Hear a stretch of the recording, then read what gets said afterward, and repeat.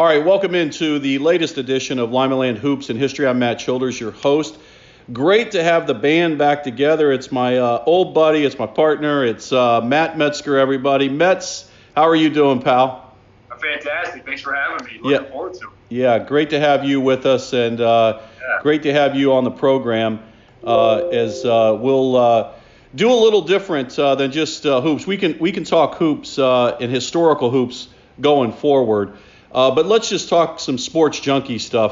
How have you been holding up with no sports for really the last time we were together on a road trip was March 11th, and then the 14th was the Saturday was our final show since we've been on hiatus. And so this is now 60 plus days since that time frame. How's your life been? And as a sports junkie, how's your sports world been? It's amazing how quickly those 60 days have gone by in some ways. And then in other ways, you think back to how long it feels like we've had 10 years in those 60 days. I think in the sports world pretty much encompasses that with absolutely nothing going on. And you look back to that day, go back to where we were at the University of Toledo. We had Lima Senior playing in a regional semifinal game, come off a great performance. Really electrifying atmosphere. There was an odd atmosphere because at that point the OHSAA had rendered it being a small crowd environment with basically parents or media personnel involved with the game were only allowed in. And I told everyone that hour and 20 minute drive down 75 that night, little did I know the world pretty much came unfolded. And it started with the NBA. The National Basketball Association that evening decided to pull players off the floor, and obviously Rudy Gobert and Donovan Mitchell become infected with the COVID-19 virus. And the sports world pretty much from that day on changed completely. And now, you ask that question, I've adapted pretty well, to be honest. I mean, I miss sports. I miss live sports. I love the replays. I love the nostalgic part of looking back at life. But at the same time, and I think whenever we get back into that fold again, whoever's the first, whether it be Major League Baseball or whether it be the National Basketball Association trying to pick up some pieces, or maybe we have to wait to the fall, hopefully, to where college football and the NFL can take over as they normally do on the calendar. Whatever it is, people are going to rush back to it. There's just – I heard a lot of conversation early on, and everybody was right, even the people that were involved in the sports world day-to-day, saying that, we're not the important part of life right now. We're going to take a back seat and we're going to do it. Nobody had a problem with that early on. But I think now that we're getting a little bit further into the calendar, people are getting a little anxious. They want their social lives back. And with their social life, especially in the Limaland area, comes sports, no question. Yeah, for sure. Matt Metzger joining us. We got the band back together, and it's great to have Metz with me this morning. On Limaland Hoops and History. We're going to talk a variety of different things, including hoops. Let's, when you think about that University of Toledo setting, the one thing that I came away from where there were, allowed approximately maybe 100, 150 on each side of the two schools, it did not feel like it was an empty pavilion, an empty arena that evening for folks that are looking for just sports to come back with no fans. I'm sure it will be it'll be somewhat weird, but I will say this: that night I did not notice that one bit. Forgot about it during the broadcast several times. Right away I think we all were just kind of anxious at that moment for all kinds of reasons. We all had a lot going on in our minds, kind of trying to figure out what was going on all around us. But I told everyone the level of play, the atmosphere, the intensity, the vested interest that everybody in that arena had, to where I looked around late in that game and still vividly remember everyone standing. I thought, when do you get 100% of the people in the gym standing for a game? But that night you had it, because everyone there, parents, administrators, faculty, had a vested interest in that game other than just being a supporter of the school. So that ramped it up. And, I've told people, these kids, and I'll even take that to the professional level, calling some of them kids or young adults when you look at it, grew up in an era where a lot of their athletic games were played in front of minimal fans. So to them, all of a sudden, would they rather play in front of fans? Well, sure. But the intensity level that people are worried about, thinking that there won't be the same intensity level, there is a lot of pride in everybody that's a professional athlete, a collegiate athlete, and a high school athlete at the highest level too. That if they get out and get the chance to compete, they're going to play regardless if there's 100,000 people there or maybe 100 or none. It's going to happen. And I think for us, the audience, we just want to be able to watch it and be a part of it. If that maybe now in the form for the next few months comes by sitting on your couch at home, we just want to be able to see it on TV. Yeah, for sure. And speaking of TV, The Last Dance just finished up 10 episodes. I listen to Dan Patrick on a regular basis, and I think it's funny. He says that Ken Burns did the documentary on the Civil War, and Ken only got 9 in, but Michael Jordan got 10 episodes in for his Last Dance. But I was riveted by it. Just give me your impressions of what The Last Dance was like for you. Yeah, you remember all of it. So I'm sitting here watching it through that time frame that right in my wheelhouse, the 6 championships the Bulls had that encompassed those years were times that I remember vividly growing up. And I mean, Michael Jordan was it back then. He's still it now. But even back then as a kid growing up, even if you weren't a Bulls fan, you were a Michael Jordan fan. There weren't many people that weren't. In fact, if you weren't, you were just trying to be the outlier. That was basically the way I looked at it. I had a few friends that wanted to be that way. That's fine. But it was a good walk down memory lane. That's the best way I said. I really liked some of the stuff before, things that I couldn't remember or didn't go through once in my lifetime. Some of the things at North Carolina and even before hearing that. I love the behind-the-scenes stories of anything. That definitely tells you kind of how things come about. But you know what I didn't want? I didn't want to walk away from this angry and I was worried about that, or mad and think, man, the childhood hero, the sports hero that you had and watched on TV, I didn't want that to be tarnished. It's not tarnished at all. In fact, to me, he's even larger in life than what I thought he was going into it. Now as a 40-plus something adult, I look at him and think he's everything I thought he really was as far as a competitor. And to hear Michael Jordan put it in his own words through the majority of that documentary was kind of a very rare glimpse behind the scenes for a guy that played his entire career without social media, without any of the under the microscope that today's NBA athletes go through. I thought it was phenomenal. I mean, it was well done, well documented. The sound bites, the clips, I know it took them obviously a ton of years to put this together, but it was well worth it. I mean, it made Sunday night for 5 consecutive weekends must-see TV. Yeah. I never missed 1 second of it live. Yeah, it was like going back to the Soprano days where you had to be in front of the TV for the Sopranos. I would ask you this because it was interesting to see Michael in his really early days coming out of North Carolina and how he was someone who was saying, hey, look, I'd like to be able to bring, some championships to the Bulls. And then he had to go against a Magic Johnson and those loaded Laker teams with James Worthy and Kareem Abdul-Jabbar and Byron Scott, Michael Cooper, and then Larry Bird, Kevin McHale, Robert Parrish, and then the Pistons with Isaiah and those bad boys. Man, he took a long beating to get to where he was, and then for him to basically own the 90s, which was your high school and collegiate decade. Yeah. What did you think of that ability for him to, basically be baptized into the NBA, and then his infancy, and then to be able to plug and punch through the Pistons? Perseverance, I think is a great word to describe him and his mentality that, a lot of people don't have. Maybe patience too, but he would say he's not a patient player or a patient person. But when you think about that, it shows you about that era, that there you are with 2 of the historic all-time greats, Bird and Magic, right out of the gate in your career when they still were at their very elite levels of maybe some of their best years when he comes into the league. And then you kind of have a love or hate feeling with the Pistons. People around here, there's as many people who loved them as hated them. And I'm going to tell you what, I go back in time, I remember that. I remember feeling that way, thinking he's never going to beat the Pistons.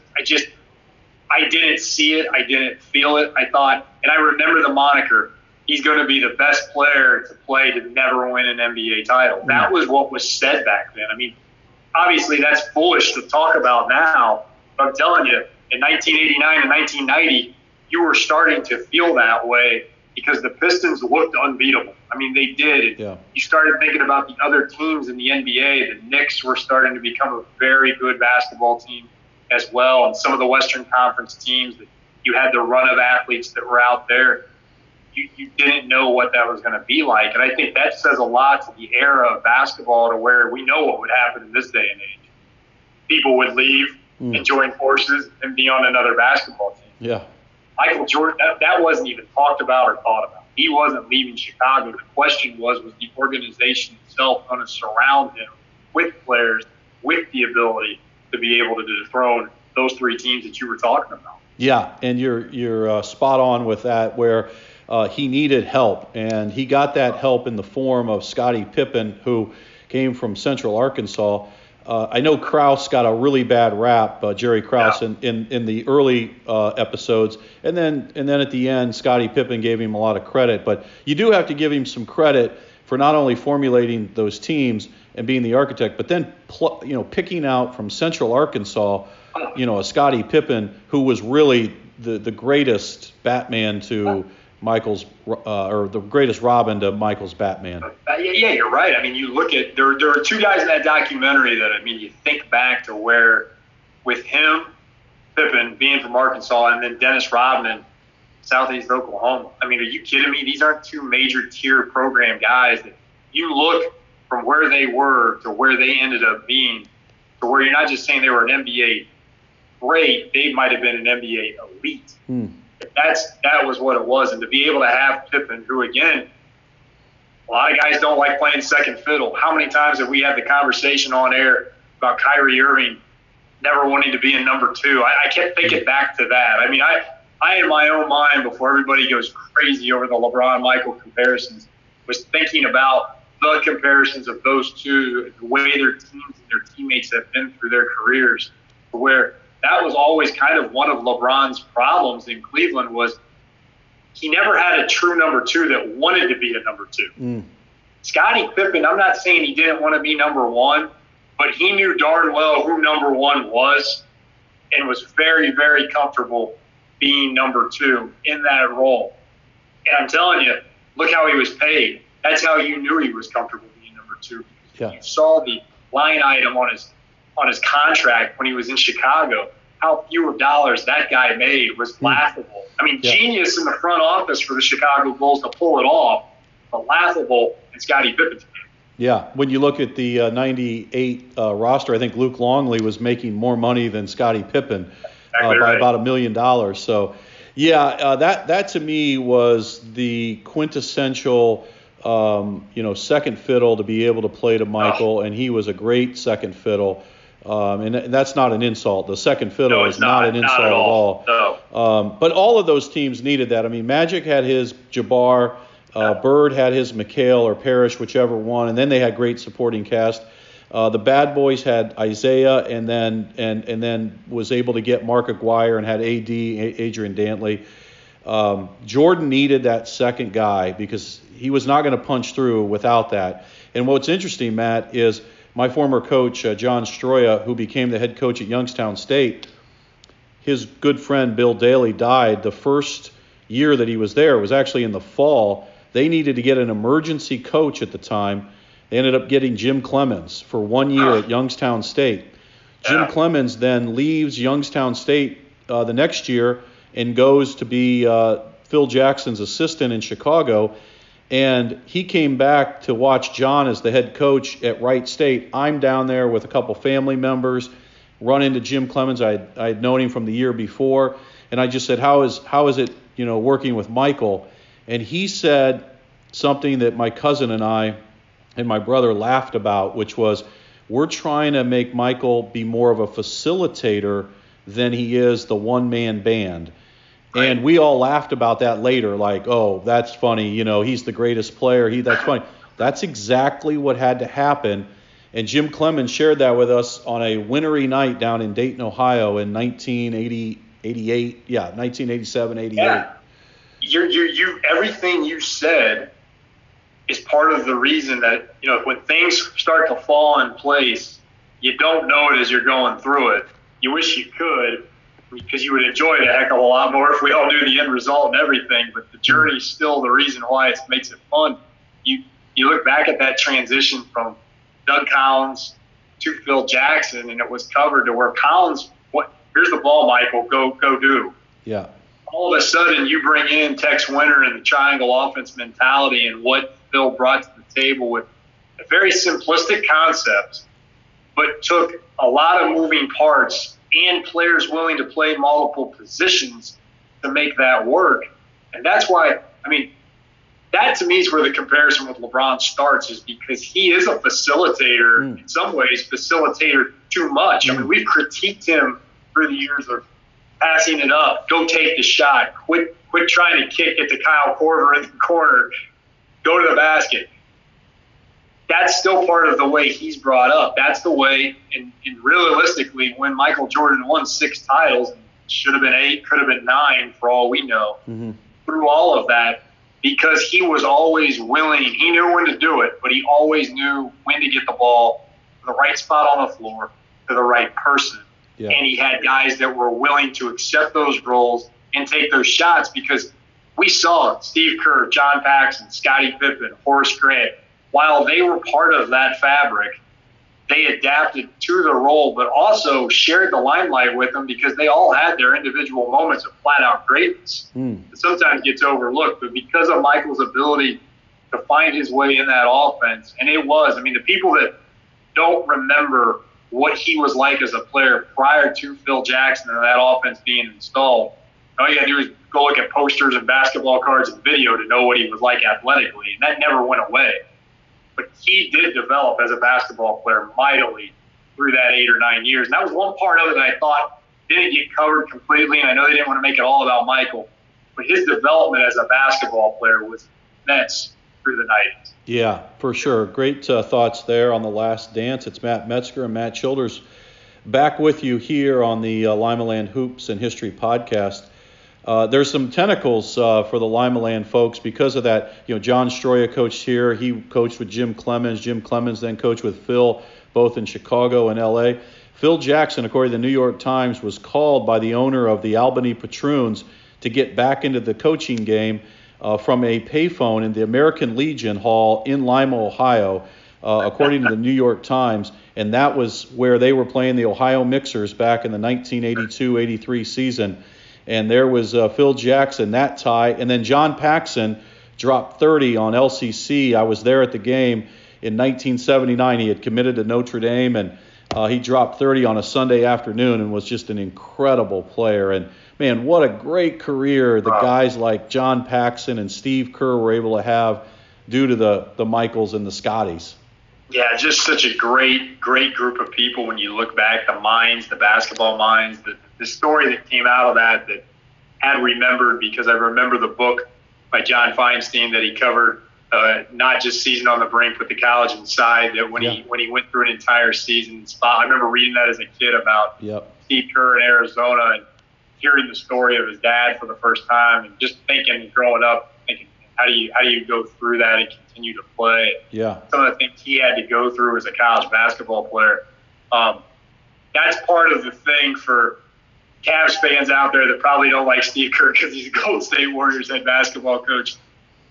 That was the biggest part of that I hope people remembered and listened to that story and thought, man, because I think there's a lot of people that didn't know that watching The Last Dance. And that's what – it wasn't just Michael's story. There was a lot more to that. And you got to hear a lot of other people in their own words kind of tell their own story. So I thought that Steve Kerr part of that was very special there at the end. Yeah, well said. Yeah, his father killed as the president of American University in Beirut in the early 80s. Interestingly enough, Phil Jackson then, once they did have The Last Dance and they won it, he had them have one last session, and he had them write something down, and then they put it in a coffee can and lit the flame. I thought that was a pretty cool transition.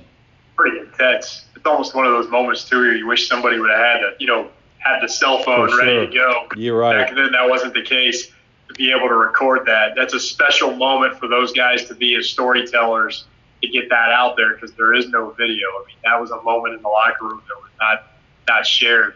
But that to me was pretty cool and very Phil Jackson-esque as far as how he has kind of always been mystical in his own ways to be able to do what he's done in his career.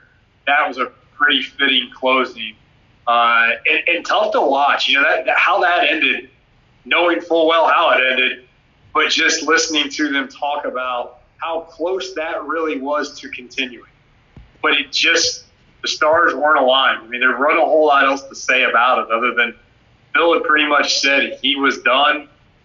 Jerry Reinsdorf never really committed fully based on, you heard the conversation, but I thought there's a lot of 20/20 hindsight going on here. Yeah. And you heard Michael say, Scotty could have been the outlier. He was the one that was going to captivate a big contract and did get it. Yeah. He would have been the one, would he have came back? But man, it was a great 10-part documentary, and that last part of it, the last 20 minutes, was very, very good. Yeah, it was fun. That was a lot of fun. I do think that it was the Pippen was the linchpin because they were going to have to pay Michael $36 million at that time, and then they were going to have to pay Scotty quite a bit at that time. And he probably just didn't want a one-year deal. He probably wanted more. So, hey, the way I look at it, too. With the one other thing was with Jerry Reinsdorf. People forget dual owners that own two teams in two different leagues. That was a huge financial stress. And there are a lot of people that have made that conversation kind of on the money side of things. That if that wouldn't have been the case, that he didn't have that money in his own pocket split two different directions, would there have been more of a likelihood that he would have overpaid in the direction of the Bulls? But the White Sox at that time, remember, new Comiskey Park being built, they were not at their best either. They were just a money drain at that point. And a lot of that money that people in the Chicago community will still say that. The Bulls were making it, and the White Sox were losing it. Sure. That was the problem, too, to put him right in the middle of it, too.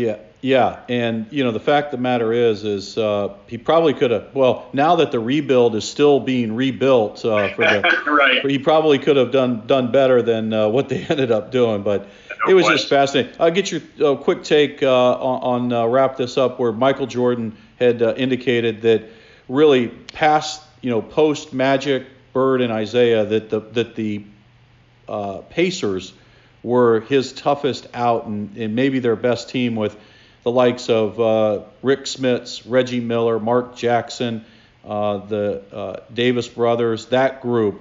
What were your recollections of that group? Yeah, Reggie Miller was a bad man. That's what I remember the most. I remember that, and I remember vividly that series coming down, the Eastern Conference Finals, to that Game 7, thinking, this is it. They are done. I mean, I was really nervous going into that game that evening for Chicago. And I remember that. I think as far as a rivalry, I first would have said the Pistons, just because of when that happened. It's such a turning point of his career to get over and get by. Yeah. And then Michael just shot off the charts. Where then, I'm not real sure anybody was a rivalry for his whole career, but I would put the Pacers up there first and foremost. And to me, in my mind, the Knicks, just because of where they were at when Michael left for those 2 years, that was the team to beat in the Eastern Conference. I mean, everybody was looking to try to get by a very tough, rugged New York Knicks team that really kind of set the tone for what was to evolve a little bit later on as far as 90s style of basketball, physical, tough-minded, defensive first, low-scoring games. Knicks had a lot to do with that. As that started to phase out and this era of guys started to retire, that's when we transitioned into the era that we're more familiar with currently watching. Yeah, and the twosomes that we talked about that were so prevalent, Patrick Ewing, poor Patrick, he never ever had the Robin to his Batman. He just never had it, and that was the difference, I think. They tried to look for the Larry Johnsons, the Allen Houstons, the John Starks. All through, just none of them. They weren't bad players. No. They were all really good NBA players. That's what they needed. He never had anywhere near a Scottie Pippen. You put a Scottie Pippen on the New York Knicks, it would have been a whole different conversation. Yeah, for sure. Really good stuff. Matt Metzger joining myself. It's Matt Childers with the Lima Land Hoops and History. Great to have Matt with us. All right, so let's fast forward to current day. The NBA, it happened that week that you and I were in Toledo watching Lima Senior play Toledo Start in a regional, getting ready to have Shawnee play the following night. We'll talk about that coming up. What are your thoughts on what the NBA season was, and then what do you envision going forward here in the next 6 weeks, 4 to 6 weeks with the National Basketball Association? I honestly, deep down, I never really got off the feeling that it wasn't going to be a Lakers title. I really felt that it was going to be Los Angeles's, I'll call it a tournament to lose. Mm-hmm. Then when it became even more of a possibility that it would be a shortened season or maybe only best of 3, I thought still in their favor, because I thought LeBron's not sitting around not doing anything. And yeah, Anthony Davis and having the combination of those two, and you again, in those situations when you have the best, whatever room for error you had just grew a little bit more because it's tough to prepare for. I'm now, for me to think that we're going to have any part of a 2019-2020 season ending, I'm starting to think as every day and week go by where it just doesn't seem like there's a whole lot of conversation. Adam Silver said it's not about the date, it's about the data. Said that a few weeks ago. They've never committed. They really don't know how to orchestrate this. You're starting to get a lot of pushback from the players. There's just not a consensus of the players on what to be done, and you can tell the organizations just aren't comfortable pulling the trigger to say, this is what our plan is and we're going to do it. Mm-hmm. They're not there. And I think now that we're getting close to the end of May, really within the last few weeks of what the playoffs would be, it's hard for me to think that they're just going to say, the best case, I think, it's some limited playoff where we might have 4 teams from the East, 4 teams from the West. But these guys are so far out of conditioning shape as a game. You can work out on your own all you want, but running up and down the floor and doing the things you need to do playing 5-on-5 basketball. Yeah. As a former player in my own head, that's a long time to be off, especially right when you were in the wheelhouse of getting to the point of making a final stretch run through the playoffs. I just don't see it happening for this year. I really don't. Yeah, interesting. Just a couple of quick concepts. Brian Windhorst had talked about potentially having a fall playoffs and then start the season in the next season in the January or February timeframe. What would your thoughts be on that? Tough. I think I look at it from the point of how do you orchestrate, the next season? How do you orchestrate that new group, the draft? Right. Just do it all boom, boom, boom on top of each other. That's where I probably struggle with that. And then also too is that it's just that campus-like environment that they were talking about. Do you use Las Vegas? Do you use Orlando? There's not a lot of places that can accommodate what they're talking about, or do you just let them play it in their home arenas in front of nobody? Yeah. That's tough. Basketball on TV with no fans would look a little weird because the crowd is so intimate to those courts anymore. That would be the toughest one to pull this off in their home arenas. Mm-hmm. They found a smaller venue. Maybe, that could be done. But I really I guess my thought is this, that you're probably going to just see an end to the 2019-2020 season.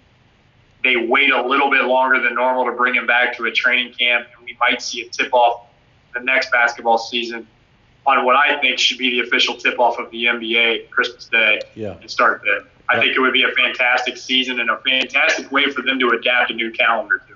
Yeah, this is an opportunity for them to adopt that new calendar, which may make a lot of sense with your suggestion there. The one suggestion that I really liked early on, it was during the March Madness timeframe, and they said, why don't we just have a one and done, just like a regular tournament? Oh yeah, love it. A 16 and just have a one and done, and maybe in the finals play a best of 3. But I thought for the fans' sake, that would be a great opportunity. Oh, awesome. That's made for TV right there. Yeah. That would be perfect because that's what it would end up being. And I think the chances of something like that happening still, I would put up fairly high because there's so much logistical behind the scenes that has to take place to make all this work that it's like I told people, it was so easy to turn the switch off. Yeah. Because it's done. To try to flip it back on, and we're seeing that economically everywhere, but to try to do it in sports specifically to where you have any resemblance of what it looked like before is massively harder than what any of these commissioners and leagues thought it was going Yeah. You've been a loyal Cavaliers fan for a lot of years, with season tickets and season ticket packages, et cetera. Were there refunds involved in that this year? Yeah, what they did is, so the funny thing about it is in this day and age of being a season ticket holder for professional sports, you are paid so far in advance. You pay for things so far in advance. We, months ago, were already paying for the next season. So 2019, 2020 had been, paid and done way long before it even got to this point. So what they will do is refunds won't be issued, but there'll be credits going forward. The problem for them is right now they don't have any time frame on being able to lay out that. So we've had some pretty good communication. The Cavs do a fantastic job, always have, with their season ticket holders. I'm sure that's not that atypical compared to most. It is a smaller base. They don't have to have as many people to communicate, but they've done a very good job as an organization keeping you kind of in tune with what's going on. They were very positive early on. And as these communications kind of came out, you're starting to get the feeling of kind of what I was talking about earlier. Might be coming to the conclusion that not a whole lot they can do about the season currently going on. And if you're a Cavs fan, quite honestly, you're not worried about that either, because we just would like to find out how are we going to get more players into Cleveland via draft or free agency. Yeah, for sure. I mean, they're looking at the draft and looking at the forward. And looking going forward. Exactly. All right, Matt Metzger joining us here, Lima Land Hoops and History, talking all kinds of hoops, sprinkled in with some other things. You talked about baseball, Matt. What do you envision there with the baseball season? I think the biggest thing with baseball, is that it seems like every time, Matt, and me and you, obviously the ages we are, can relate to this. Every time there's a pivotal moment, a union negotiation or a labor strike gets in the way of it. Here we are again. It's already kind of out there anyways before all this took place. And now the players and the owners are having a discord agreement. Nobody, and baseball's been through this with the strike in the shortened season in '94, losing the World Series. Coming back with a short year in '95. We went through the steroid era. We went through the cheating scandal with the Astros.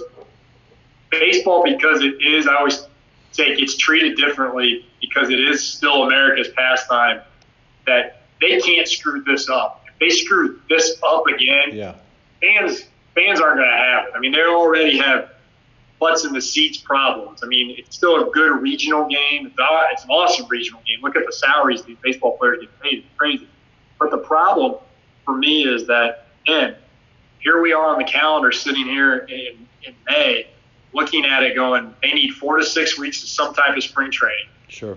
Now you're at July the 4th as a possible maybe opening day in a best case situation to where they, I think, will play some bit of a season.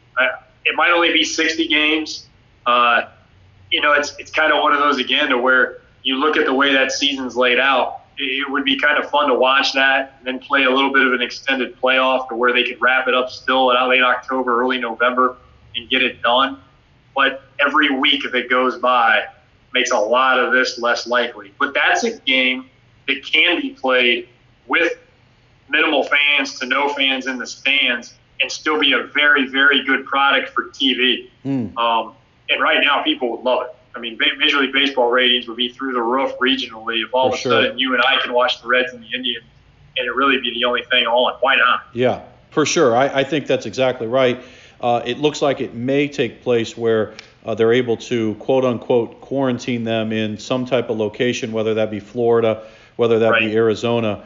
But no, that it would be, hey, how cool would that be to be able to hear it vis-a-vis radio or on the TV when you come home at night? To have even a 60 to 75 game schedule. In our dozen plus years of these conversations, I've always said baseball to me still is a radio game. Yeah. Part of the appreciation that I grew up with radio was that you got to listen and kind of visualize the game for yourself. And I've always still am that way, to where nothing's better than on a summer night to be able to sit outside and you have drink of whatever favor you want in your hand, listening to a baseball game on the radio. I mean, how good does that sound right now to be able to do that? It feels like it's been a long time since we've been able to do it. For sure. I guess Marty Brennaman, he picked the right year, I guess, to say his bon voyage, because it would be a tough season if you were a baseball announcer, let alone a player or a participant. So, yeah, I'm looking forward to it. I really hope that baseball is able to come back. I just think it would be great. And frankly, if they have to do some type of neutral park for the World Series, I still would be okay with that. People have said maybe that makes more sense sometimes anyways, to where they could have more of a fanfare atmosphere like the Super Bowl has always had. So, hey, you got to get creative. I love the first one I had heard that I actually kind of liked was when they said that they could play the Grapefruit League and then the basically Cactus League. So all the teams that warmed up in spring training is in Arizona comparatively to Florida, and just keep it within those two areas. That didn't, to me, that wasn't like it was that crazy. I know that kind of defeats the American National League part of it, but I thought this was such an atypical year. Right.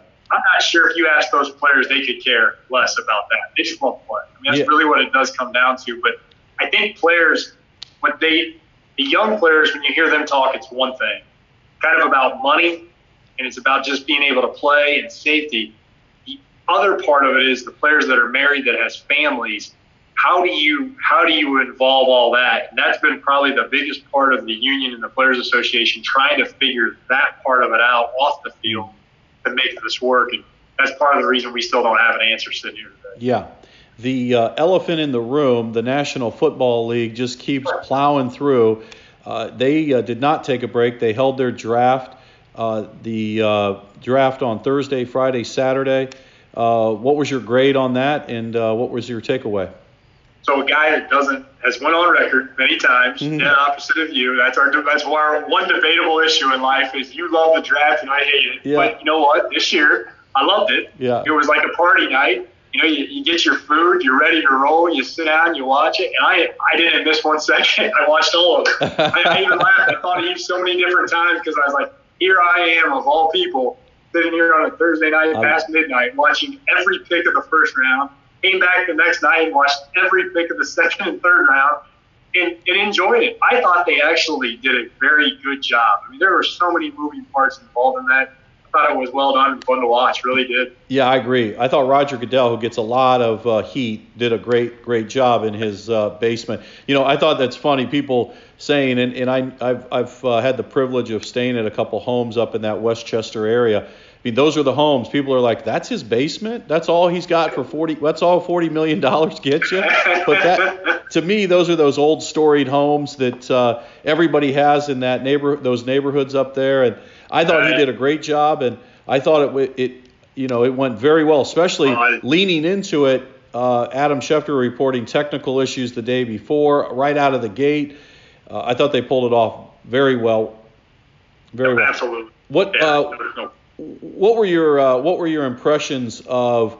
Let's just start with Joe Burrow going to the Bengals. I think it's a great pickup for the Bengals. I think they've got a pro. I mean, with mentality-wise, you can tell he just handles himself kind of differently than a lot of people do. Does a lot of the right things. I thought the Bengals as an organization did a pretty good job kind of being a dumpster fire to get themselves, first off, get him some weapons, get him some protection, put him in a situation to where he can succeed. Interestingly enough, I didn't know what was going to happen with the other players that were going to be quarterbacks on that roster.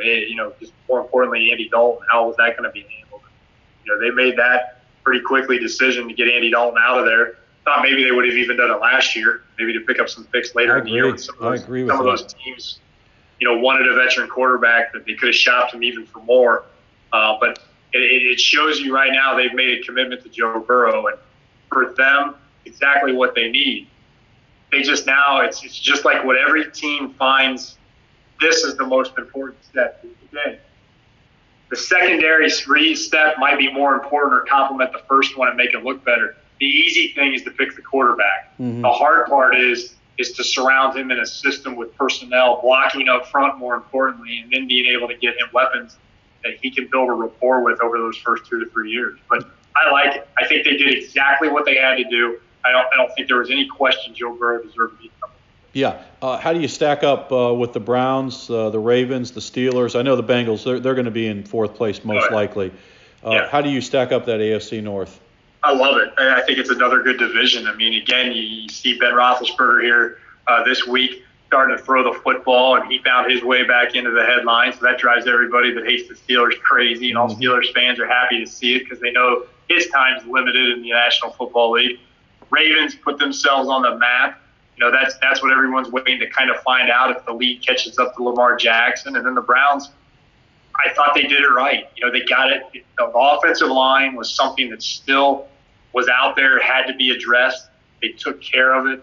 They're able to get people to block. What they've done is, I'm telling you what, this is Baker Mayfield's year. If it doesn't work, they're going to move on because there aren't many excuses. He's got as many weapons as any other quarterback in the National Football League has. Yeah. The offensive line is as good as it's been. He's got a new coach in that is a very offensive-minded type of coach, but yet is probably a little more under control than what Freddie Kitchens gave him, Kevin Stefanski. And he's also got a veteran backup now in Case Keenum that can plug and play. I mean, if something does happen, look out. And I think that's the biggest thing. But if you're the Browns fans, I think you should be more optimistic, way more optimistic than you were last year, just from the fact that your roster does not have a ton of turnover. You've got a lot of guys back. And I think there's actually some calming right now within the Browns front offices because they're not the circus show that they were 365 days ago.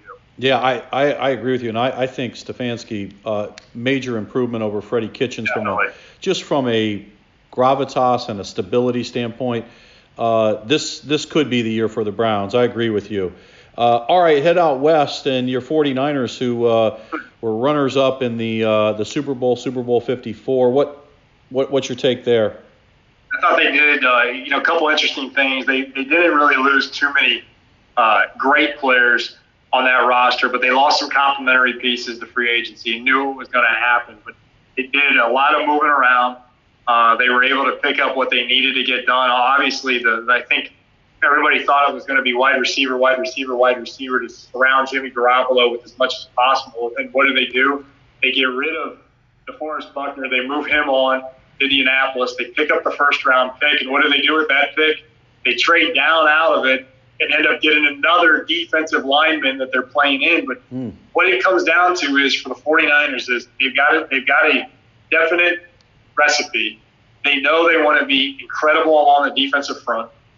They know they want to be able to surround Jimmy Garoppolo with stud athletes that are transitional players that can line up as running backs, that can line up in the slot, that can line up out wide, that can catch the football out of the backfield, that can make plays after the catch.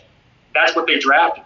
They did it again. They picked a stud defensive lineman. They picked another wide receiver that can make plays. Yeah. They just expanded the depth. And, oh, by the way, they got rid of some of the salary cap constraints because they know after this year they're going to have to pay George Kittle a bunch of money. And some of those defensive players' contracts are coming up too. About 5 of their 11 starters that are going to get paid at the end of this season. So they know they have to have a very comfortable salary cap and a roster financially to be able to pay it. But I like where they're at. I mean, it's a deep roster again. If Garoppolo can improve, if he can be a little more confident with his knee. I still thought last year at times late in that season, he still favored that knee that he hurt the year before coming off that ACL. But I think one more year of that will enhance his ability to make a few more plays with his feet, stay in the pocket, be a little crisper in his decision-making, and being comfortable with that offense. But I like where they're at right now as a team. I think the NFC is absolutely loaded. So the chances of them in Kansas City in a rematch is not very high, but they're definitely two of the best teams in the NFL for sure. Yeah, NFL for sure. Matt Metzger with us here. It's Matt Childers having a good little conversation here on the Limaland Hoops and History podcast, and it's good to be back with Matt. More likely that the Saints or the Cowboys would be in that NFC matchup against the 49ers that the 49ers got there. Really interesting. That's a good one. That's a great question. I'm going to put just karma and time, that Father Time keeps ticking for Drew Brees. That I think he's got one more run in him, just to be able to have that. And the best NFL regular season game last year was the 49ers and the Saints. Yes. So that would be an awesome rematch again to be able to have that. That's a regular season matchup this year. again for both those teams. That's a must-see TV event on the NFL schedule as well. But I think the Saints still are a very good team in the NFC South. I think that's part of the reason, because they are in the NFC South. A little more of a friendlier road for them. I think Tampa Bay will be interesting, obviously, with Tom Brady. That transition to a whole other conversation. Carolina's different than they were for sure with their changes that they're going to take place. But I look at Dallas still. They obviously have something with Dak Prescott that they don't necessarily believe 100% as an organization. Because if they did, I've been telling people this year, they would have went all in right out of the gate. And they didn't do it. Mm-hmm. And Jerry Jones, of all people, he believes in you. He proved it, keeping Jason Garrett as the head coach all those years, that if he really, really bought in, even though he says he does, Dak Prescott would have got paid a long time. Yeah, he's paid Ezekiel Elliott. They paid the receiver now. It'll be interesting to see. I do think that Dak Prescott, the more he waits, he's just going to get more money. I think they should have done it a long time ago, but in the end, it'll be interesting to see. Jerry Jones. There's that old joke that says, Jerry Jones, the owner who gets an A+ as an owner on the marketing side, the building of this incredible $1 billion franchise that he bought for about 180 million, and fired Tom Landry, brought in Jimmy Johnson. Incredible success. And then you go to Jerry Jones, the general manager, and I think they've won one playoff game maybe since '95. So yeah, he did win. He did win in one other thing in the draft that night too, was the visualization of after showing the different houses. Yeah. Of course, they showed Jerry Jones on his $250 million yacht. Yeah. Okay. Yeah, that pretty much ends the discussion on who had the best gig. That's on the ownership A+ grade that he gets for his ownership piece. All right, Matt, let's talk just real briefly about college football. Do you think that there will be college football? And we just saw that Notre Dame said they're coming back in August with students, and they're going to be gone from campus at Thanksgiving. They've got to find a way to again, now we're into a whole different discussion because education reigns. They've got to find a way that if the kids can't be back on campus full go, there's no way that they're going to have same type of college football season that they did. I could see something happening to where it might be like a 10-game schedule. You might see conference games only, something that eliminates some of the travel, maybe some of the ridiculousness that was out there before. This can go like 90 different directions because unfortunately those early season games, Matt, are the reasons that there are athletic departments at a lot of universities in the school because Ohio State takes on the MAC schools and are paying $1 million plus. That supports that entire athletic budget. So if you eliminate those games, you pretty much now have said that there are only 5 conferences in college football that matter. And there's a lot of people that have said that for years anyways, but you very much now have distances. So they've got to be very careful. People can say, well, it's only 1 year. I'm like, listen, 1 year, we've already seen the budgets here regionally. Look at Bowling Green, just the recent dropping baseball, a program that had history and stuff behind it. That relates to football. All of this relates to college football. So they're going to try hard. That's a multi-billion-dollar business that's out there that they have to have in some capacity. But I could see it a shortened season to where they can try to get it out on the calendar. I know they're all really worried because the fall and the reemergence of a possible round 2 of this type of pandemic with so many kids on campus is something that's going to come into more of a discussion as the summer moves on. But one is if you hear these university presidents and athletic directors talk, they have to make those decisions now. Yeah. They can't wait another 2 months or 3 months to be able to do it. We will have college football. It might be without fans, and it might be a shortened schedule. But I think we will have college football and we will have the NFL. Yeah, the NFL just keeps plugging right along, don't they? That's the only one. If somebody said rank and file, who do you think's coming back and who's going to do it the quickest? There's no doubt. My question is who's number 2 because I know who number 1 is. Yeah, exactly. It's the venerable NFL, the giant of all of them. So, Matt, it's been a pleasure. We'll get into hoops, local hoops, and get your take on the 2020 season. We had Mark Triplett on just recently and talking about the Shawnee Indians. I'd like to have Coach Q on and Tyson McLaughlin and get the coaches from Parkway and Columbus Grove. But, we'll talk about that on another day. It's just been a pleasure having the conversation with you. I've missed it. It's really nice to connect. We're having some of these things that seem to be coming back a little, and then, as you said, that last dance was really an incredible gift to us for the last 5 weeks.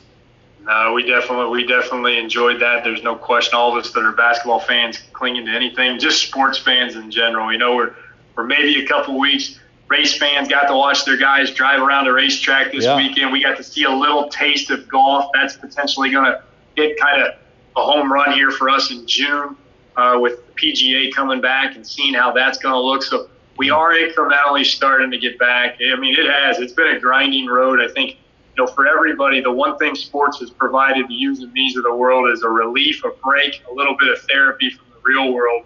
And people need that maybe now more than ever. Hopefully in the coming weeks that's going to happen. You and I have said that sitting off microphone in the studios before, saying, man, thank gosh we have sports, because it's really a blessing to have them. When you're in good times, it's great to have them. That's right. And we'll look forward to having them again. Hey, buddy, pleasure to have you. Really great to be with you. And we'll look forward to part 2 when we talk some local hoops. Always, Matt. Thank you so much, and look forward to doing it again. You got it. Matt Metzger, everybody, on Lima Land Hoops and History. And really appreciate Matt and all of his time. Until the next time, I'm Matt Childers. Have a great day and a great weekend, everybody.